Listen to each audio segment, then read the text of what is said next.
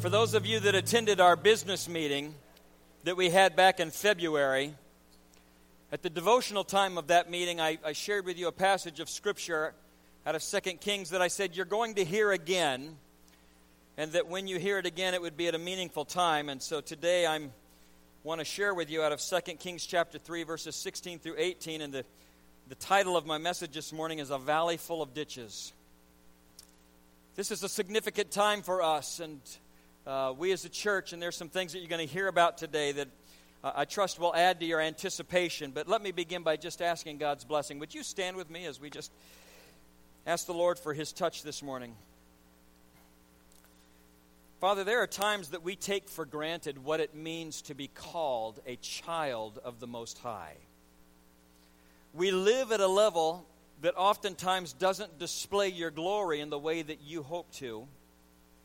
We sometimes allow little things into our life that makes us feel as if we are less than what you hope that we would be. And I pray today that you would begin to challenge us in spirit, that the plans that you have for us are greater than what we can think or imagine. Because you are God, and there is nothing you can't do.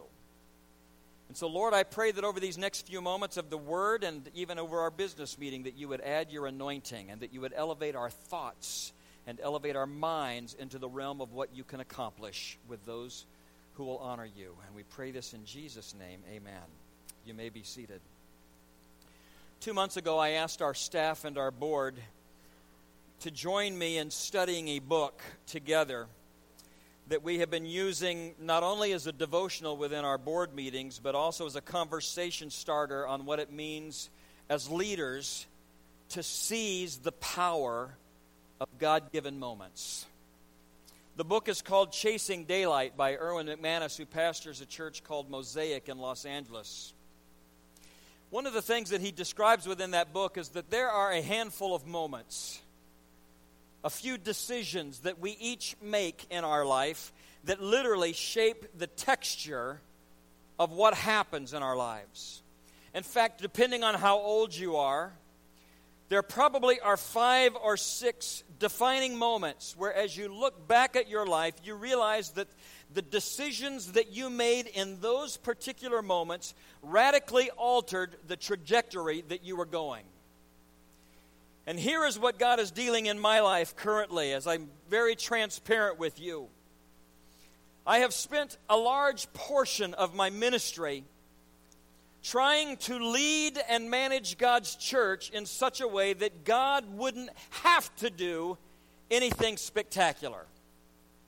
In fact, if the miracle of salvation took place on a regular basis, fantastic. Those who are baptized in the Holy Spirit, fantastic. Those are marvelous miracles, but I've tried to manage and lead where I didn't put too much pressure on God to have to do anything spectacular. And God began to deal with me in such a way that He's brought me to a place where I understand that to lead people in such a way that the circumstances of our lives or of our church never require Him showing His full power leaves people with an understanding that God may not be all-powerful. You see, we want to see miracles. We want to see God do great things, and yet we can spend our lives avoiding the context and sometimes even avoiding obedience to follow a direction that God may be leading, where miracles absolutely must happen if we are to see Him be God in all ways.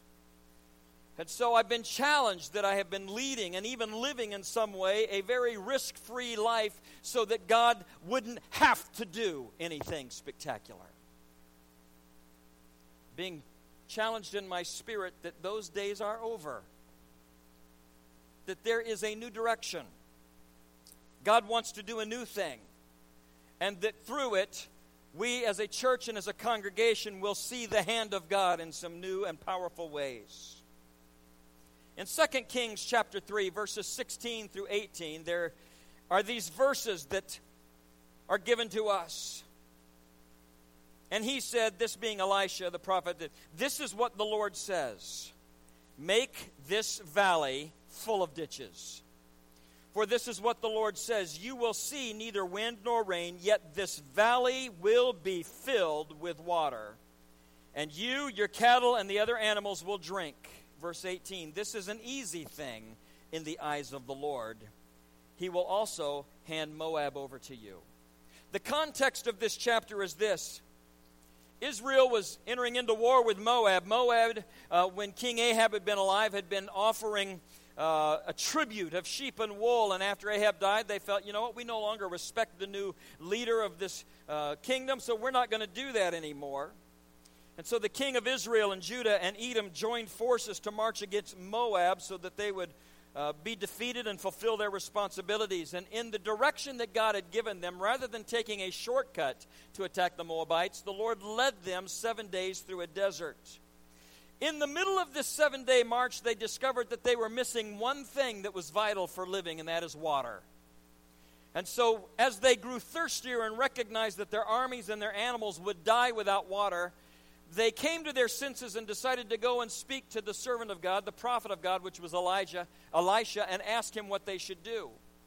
And there's a really fascinating passage within there because Elisha had been being ignored. These kings were not necessarily serving God with all their hearts. And when they came to ask him, he was so angry with them, he told them, he says, I've got to go and worship before I can even talk to you, or I'm afraid of what I might say to you. Have any of you ever been there? And so Elisha says, I got to put my worship on, or I'm just going to blast you guys. So Elisha calls for the harpist and the minstrels, and they come and sing, and after a while his spirit calms, and God speaks to him and gives him direction. And this, what we read, is what he told them. God wants you to go and dig ditches in this valley, and that he will provide the water for you. There are a lot of useful lessons to be gathered out of this narrative. But what we see is that there are 3 kings and 3 armies well skilled in war that were gathered to subdue an enemy. And yet, in all of their skills, they were brought to a standstill by a simple circumstance because there was a lack of water. How easily God can bewilder all of the wisdom and strength of man when he wants us to focus on him. Out of the many points that we could bring up this morning, I want to focus on 3 things. Number 1, our position as it's set forth by the condition of these kings. Number 2, our duty as told to us by the prophet. And 3, the Lord's mode of operation. The first point, our present position. While these kings and armies were walking in obedience, they found themselves in a circumstance that was beyond their ability to change. They found themselves in a place of utter dependence, and the Lord had led them there. They were dying of thirst. They could not, by their own skill, supply their need. It must require the help of God, or they were doomed. They needed his provision. So God had led them to a place of dependence. I believe that there are times when in each of our individual lives and in a church as a whole that God wants to lead us into places where we must be utterly dependent upon him or we can't survive. He leads us to places where he said, I want to show you that I am God, and the only way I can do this is to move you out of your self-sufficiency and bring you in obedience to a place where you have to depend upon me. I've discovered in my life that when I'm in those places, the intensity of my prayer life ramps up. How many of you have been there? When you suddenly recognize there's nothing you can do except call upon God, and we get really intense when we start to depend on him in those ways. Grace Assembly has been experiencing undoubtedly the blessing of God. And we feel strongly that he is leading us as a church, and his leading and blessing does not come without some growing pains and without some spiritual tension. I've asked each of our associate pastors to spend, I told them, between 3 and 5 minutes each to give us a current update on what is happening within their ministries that plays a role in what we are going to be doing today. And we're going to start with Pastor Julie to come and share with us between 3 and 5. I'm gonna try and get better. I'll try to do better than I did the first service. For children's ministry, we function in 3 different ways to disciple our kids to grow their relationship with Christ, and then to evangelize, to invite others to have a relationship with Christ. And those 3 ways are Sunday mornings, Wednesday nights, and then events. So right now, on a Sunday morning, we can have anywhere from 60 to 75 kids. That's nursery to our crossover group. If all the kids that we had influence in their life showed up on one Sunday, we would not fit downstairs. The way that families work nowadays is they don't come every week. Maybe kids are visiting different family members and such. But if all of the kids did show up that we have influence in their lives, if they were to show up, we just wouldn't have room. We wouldn't be able to fit them downstairs, which is really cool. That's a really good problem to have, right? Wednesday nights. If you can picture down in that fellowship hall, those little cubby rooms, they're like the cinder block rooms that aren't really rooms, but we call them rooms. Those classrooms, there's one right now that has 23 girls in it on a Wednesday night. They are shoved in that little room, 23 girls. That's crazy, right? Again, a good problem to have, though. But here's the limiting factor. When they're shoved in that little room and trying to have some fun and learn about Jesus, they're probably not thinking, man, I want 3 of my friends from class to come do this with me, because they're not going to fit, right? So we almost limit their little missionary hearts when we don't have enough room to fit their friends in here to hear about Jesus. Another part that we're realizing is just our whole facility. It won't fit trunk or treat. You know, this fall, when we don't have the trunk or treat event, our community is going to notice. They're going to miss it. They're probably going to be sad about that. We saw when we did the spring outreach for Easter, it was the first year, we gave out 400 bags to kids. That's not counting any adults that came. So we're having a lot of people come for our events because we have built that city on a hill. Now we're a light, and our light is shining in the community. And so when they see our name, they know, hey, let's go do that event because we like those people. They're really nice, and they do a good job. So praise the Lord for that. But we're limited here because we just don't have the space to accommodate what we can do. And I'm sad that we would have to take away an evangelistic outreach because we just don't have room. That's not good. Right, family? Let's get a bigger place. Let's trust God that he is growing this family like in a house, right? When you got to get a bigger house, we need a bigger church because we're growing. And it isn't just with numbers. I am seeing these kids grow spiritually, and I am so blessed by it. And I hope you are too. I hope you're seeing that at home too. The questions that they're asking, the verses that they bring up, like they are growing. And I want their friends to be able to come grow too. So I will stop talking because I'm sure I'm over. But thank you for listening to me, Babylon. Pastor Doug is already exercising that faith by having 3 pastors try to speak in a span of 9 to 15 minutes. I want to start by saying I love that we are having this conversation. I find in our lives too frequently our conversations are about this isn't working, this is broken, this is dying, and we need to do something desperate now because if we don't, it's going to be gone. And I love that this conversation is things are broken, but for great reasons, and that if we don't do something, we miss out on an opportunity.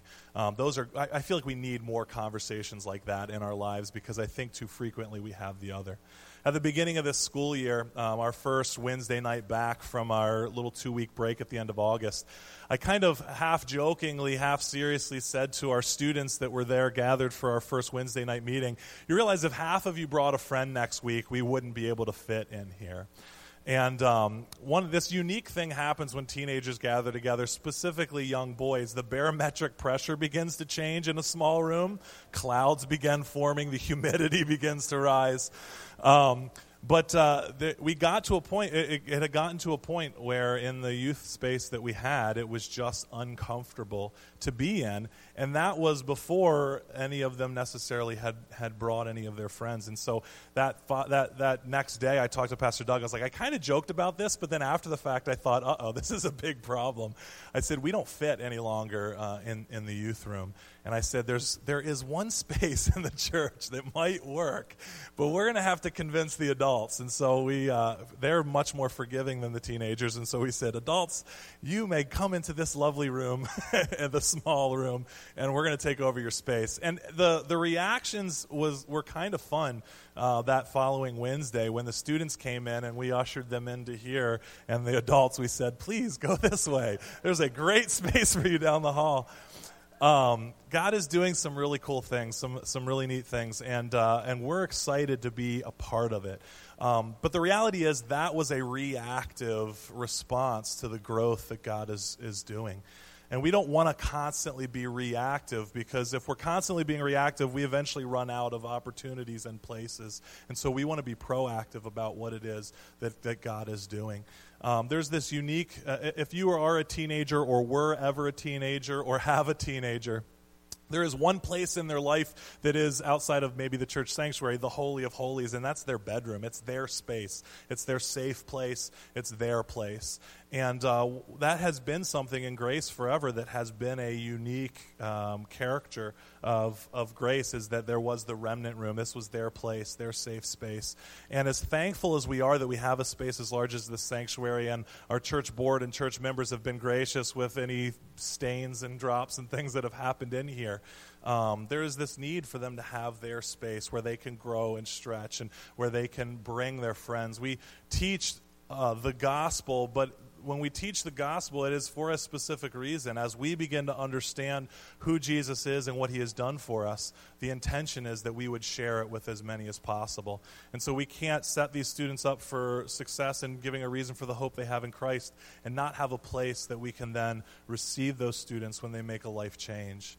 And we're not talking just about a physical structure that needs to grow, but the reality is, as people grow, we can't serve the same number of students that we have now as we continue to grow. Statistics are showing us that for students to maintain a relationship with Christ, it requires 3 healthy adult interactions of people who are healthy followers of Christ. The statistics also show that each individual leader can have up to 5 healthy interactions with students. Relationships with students. So when you begin to do the math, you begin to realize that there begins to be a separation as the groups grow. Our need for workers continue to grow.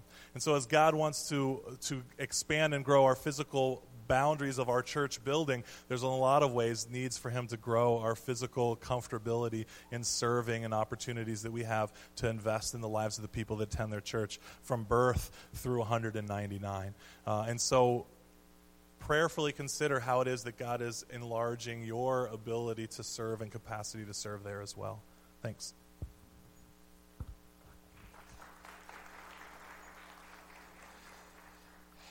Hello. I'm Pastor Jeff. I'm the discipleship pastor here at Grace. I'm also involved in a lot of other different areas at Grace. But first, to talk to you a little bit about discipleship is I deal a lot with small groups and trainings and teaching and connecting with new believers and things like that. And on Wednesday night, as you have already heard, we were banished to the room that had the barometric pressure stuff. And so I have come out of that room when the adults have been in there and remember thinking, wow, the air in the hall is significantly thinner than the air that is in that room. It's physically more difficult to walk in that room. But we've loved being in there. But the problem that we have noticed is that if we wanted to do anything else with the adults on Wednesdays, there's only one other room that we can jam people into. And it's typically a room that we usually use for storage. So we have this great problem where the children's ministries on Wednesday nights, they have grown so much that they use literally every single room except for 2. And we use one for the adults, and we only have this one other. And I would love for us to be able to have other availabilities, other classes, other trainings, other things that we could do with the adults on Wednesday nights when the rest of the family is already going to be there anyways. It would be great if we were able to do that, but we are limited in being able to do so. So there are things right now that we have to overcome this hurdle that in order for us to do what we feel that God is trying to call us to do. This other aspect is some of the things that I've already mentioned is we use a room for storage. It would be great if we had something else to be able to jam that stuff into. But we play this very, very awesome game of when something goes on in one room, we evacuate the room and we push it to a different room. And then we go to use this other room, and we go, oh, wait. And then we have to move that stuff back to the room that we took it from. And so we go back and forth like a ping pong, going back and forth with all of this junk that isn't really junk, but there isn't any place to put it. And so we find that a lot of our resources, time and energy, is just moving stuff back and forth to just use a room. The other aspect that I do here at Grace is I'm the office administrator. And for those of you who have seen that office back there, it is very small. I am constantly looking around wondering, where did this come from? And the reason why I wonder that is because everybody uses that. There's no other space for that. So there are people constantly on the administrator computer. And so there's sensitive stuff there, and people are using that. Why? Because they have to. With all of our departments using more and more digital resources and things like that, they need to use that computer so they can print things out and things like that. And the only thing is that sometimes things get changed and things go move back and forth. The only other option would be is let's have another computer. The only problem is where are you going to put the other computer? It's not, there's nowhere. You can't put it anywhere. And so that's another space issue that we have. And finally, we have this stage. We have expanded this stage, but guess what? We can't expand any further. This place is already full enough. We can't go further this way. And this is great for Sunday mornings. We have, the instrumentalists and we have the vocalists. But if there's anything else that needs to happen on this stage, all of this has to be moved. If there's ever to be a wedding here, all of it has to be moved. All of the wires, all the power cords, the microphones, the instruments, everything. And wouldn't it be great if we were to have a stage where stuff could actually remain where it is? And that we don't have to play this constant game on every Sunday morning wondering what has changed, what has moved, what is this, what is that. But that is a reality that we have had to deal with because there's no other space to put things. And we have to use this space, and that's where all of this other stuff comes into play. So all of these are restrictions. All of this is because we're growing. All of that is awesome, and I'm thankful that God has put us in the opportunity here to continue to grow and to trust Him. And one of the things that I am thankful for is I am thankful for the leadership that God has placed at this church at this time to help walk alongside us and lead us as we move forward to what God has called us to do. And we are thankful for Pastor Doug, are we not? And not only that, absolutely. And this has been a special day because we are talking about, as a family, how to move forward, but this is also a special day for a different reason. And it is Pastor Doug's birthday.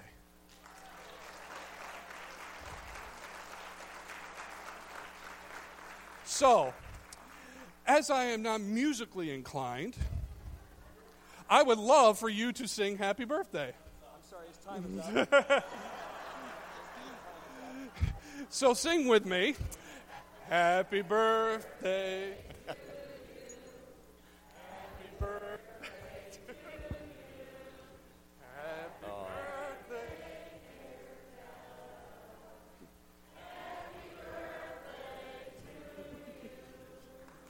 Thank you. I love you.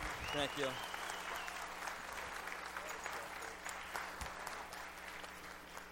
Way to kill an anointing.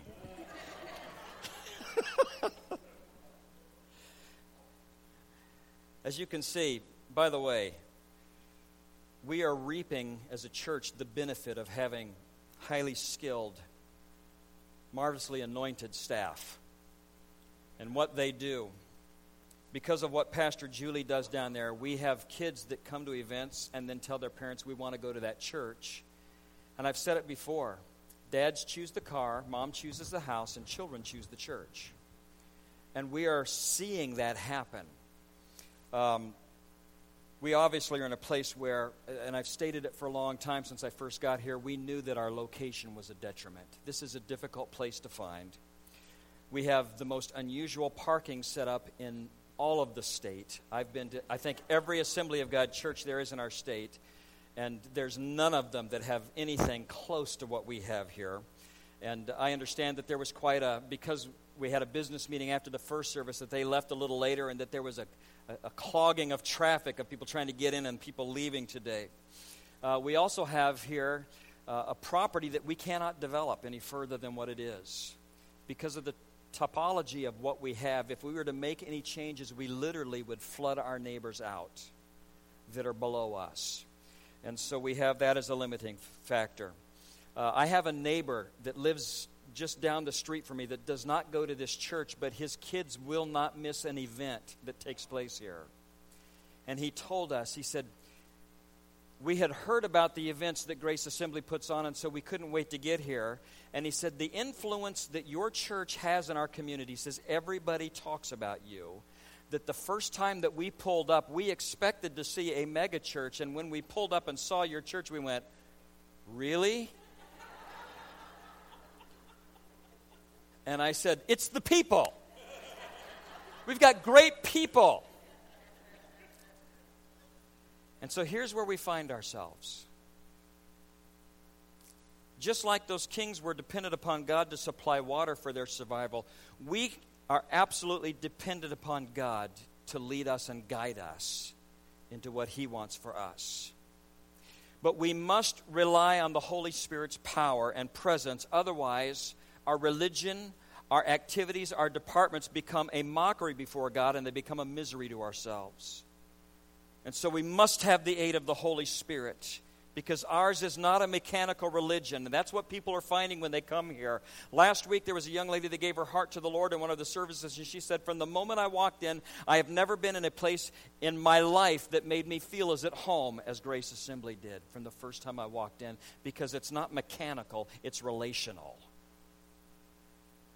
And the Lord says to us that without me, you can do nothing. It moves in the scripture then to our duty. The prophet did not tell the kings where they could go to get water, because that was outside of their power. But he did say to them, the Lord wants you to make this valley full of ditches in preparation for what He wants to do, so that when the revival comes, when the rain comes of His Spirit, what you have built is reservoirs that can contain what provision God is bringing to you. And so you must work to build those. God made it clear that the digging of the ditches is their business, and that the filling of the ditches was His business. If we expect to obtain the Holy Spirit's blessing, we must prepare for His reception. We must make this valley full of ditches to prepare for what God is going to do. Now, most of you have come on Interstate 81, and you're moving north over that at night, and you come over and you see the dome that's glowing from the light within it. You see the lights of the city of Syracuse laid out before you, and you recognize that we literally are living in a valley. And as I was reading this scripture, I couldn't help but the Spirit impressing upon my heart that the influence that God desires of Grace Assembly is to dig ditches all over this valley in preparation for a mighty outpouring of His Holy Spirit that will literally change the direction that Syracuse has been going. That He is saying to us, you've seen success in a few ministries. There are things that God has placed upon your hearts, ideas and ministries that you want to be a part of, that we simply cannot start here. But it's not that we are to cap it. We are to start digging ditches and let the Lord fill those up by the power of His Holy Spirit. There have been people that have been praying and fasting for a revival to break out in our city, and I do not want it to pass us by without the opportunity that God will give us to dig ditches and watch what He does. In Isaiah 54:2, it says, enlarge the place of your tent. Let them stretch your tent curtains wide. Do not hold back. Lengthen your cords. Strengthen your stakes. Why does it say this? Because if we will enlarge the tent, the Lord will bring the people in. If we prepare for the growth, God will bring it. It's not something we can create. Most people say, well, of course, if God sends a blessing, then we must enlarge. But I want you to understand that the mindset of waiting until all of the conditions are perfect brings you to a place of hesitancy. And we can see all of the reasons why we can't do something. But when the Spirit says go, if we go, He will provide what He wants to accomplish.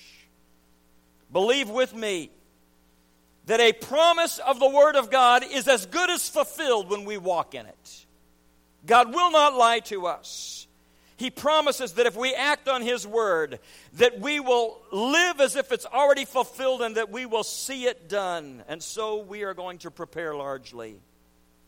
And we are going to make this valley full of ditches.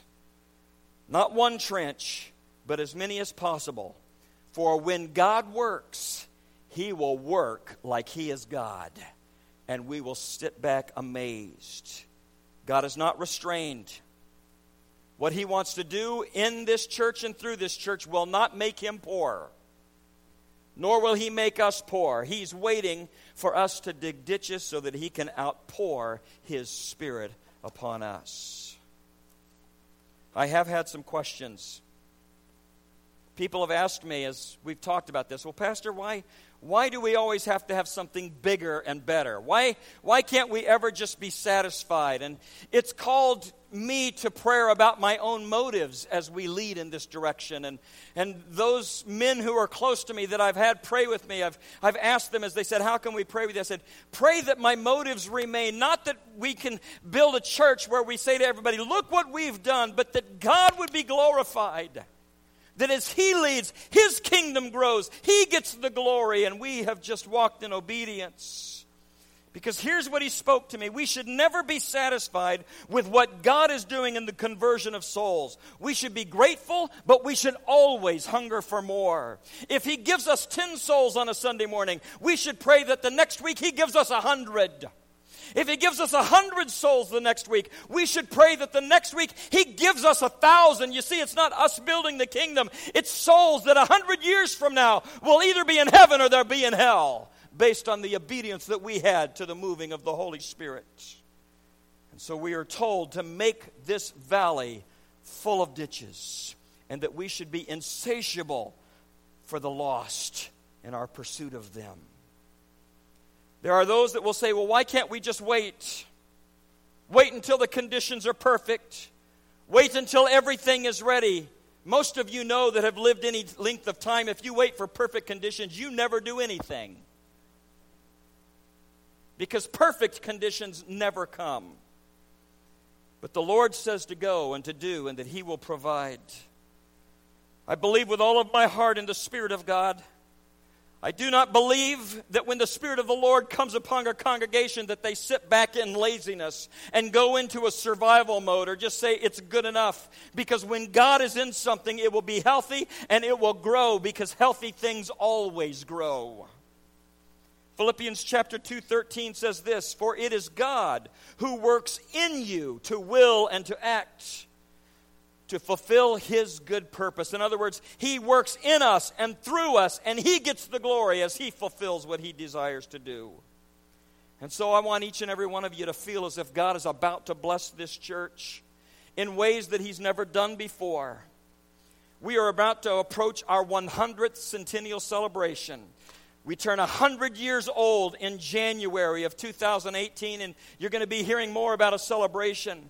And as I have gone over the list and the notes of everything that God has done, I celebrate that I can be a part of a church that has such a great history.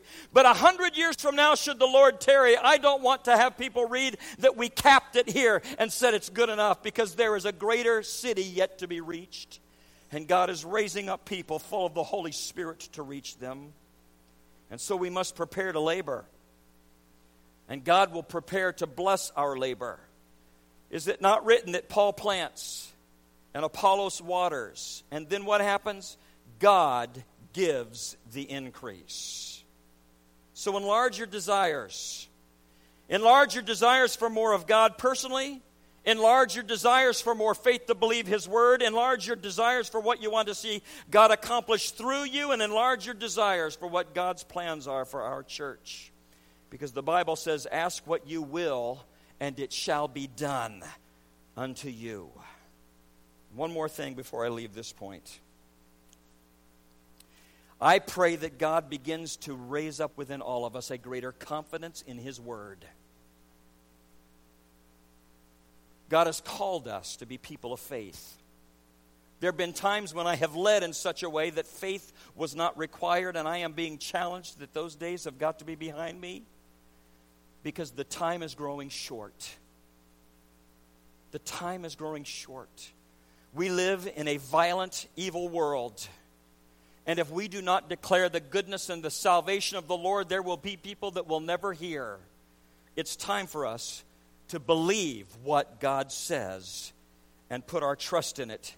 Not that we may win souls, but that we must win souls. And lastly, the Scripture talks about the divine operation. Elisha was asked what they should do, and God spoke to him and said that they were to build ditches and that God would divinely fill those. There's an interesting thing that takes place because when Elijah was the prophet and Elijah worked with him, Elijah climbed a mountain and prayed, and after 7 times saw a cloud the size of a man's hand, and he rushed off the mountain saying, I've heard in my spirit prophetically the sound of a mighty rushing wind. It's coming. There's going to be a storm. And he knew it because he could hear it. But when it came to Elisha, God said, dig the ditches and you will never hear the wind. You will not see the rain. You will wake up one morning and those trenches will be filled. Every inch that you have worked to provide, I will fill them. And that's exactly what happened as they woke up one morning and suddenly from the east the water was flooding into everywhere that they had prepared. God's not going to do the same thing that He did 50 years ago here. He's going to do it by a different means. Revival will look different this time around than it did last time around. And for those of you who have hung on to that promise, I want you to know God is not going to let us see what we expect. He's going to bring something that will be uniquely Him, and His fingerprints will be all over it, and we will give Him glory. But it's not going to look the same way it did when this church was built in the early 70s. It will look different, but it will be divine in nature. You see, in verse 18, at the end of all of that, he says, it's but a light thing for God. It's but a light thing for God to bring provision. And then at the end of that, he said, oh, by the way, you will defeat the Moabites as kind of a side benefit to all of that. You're going to have victory, but just know that God is already ahead of you. I can't do God's part, and God won't do our part.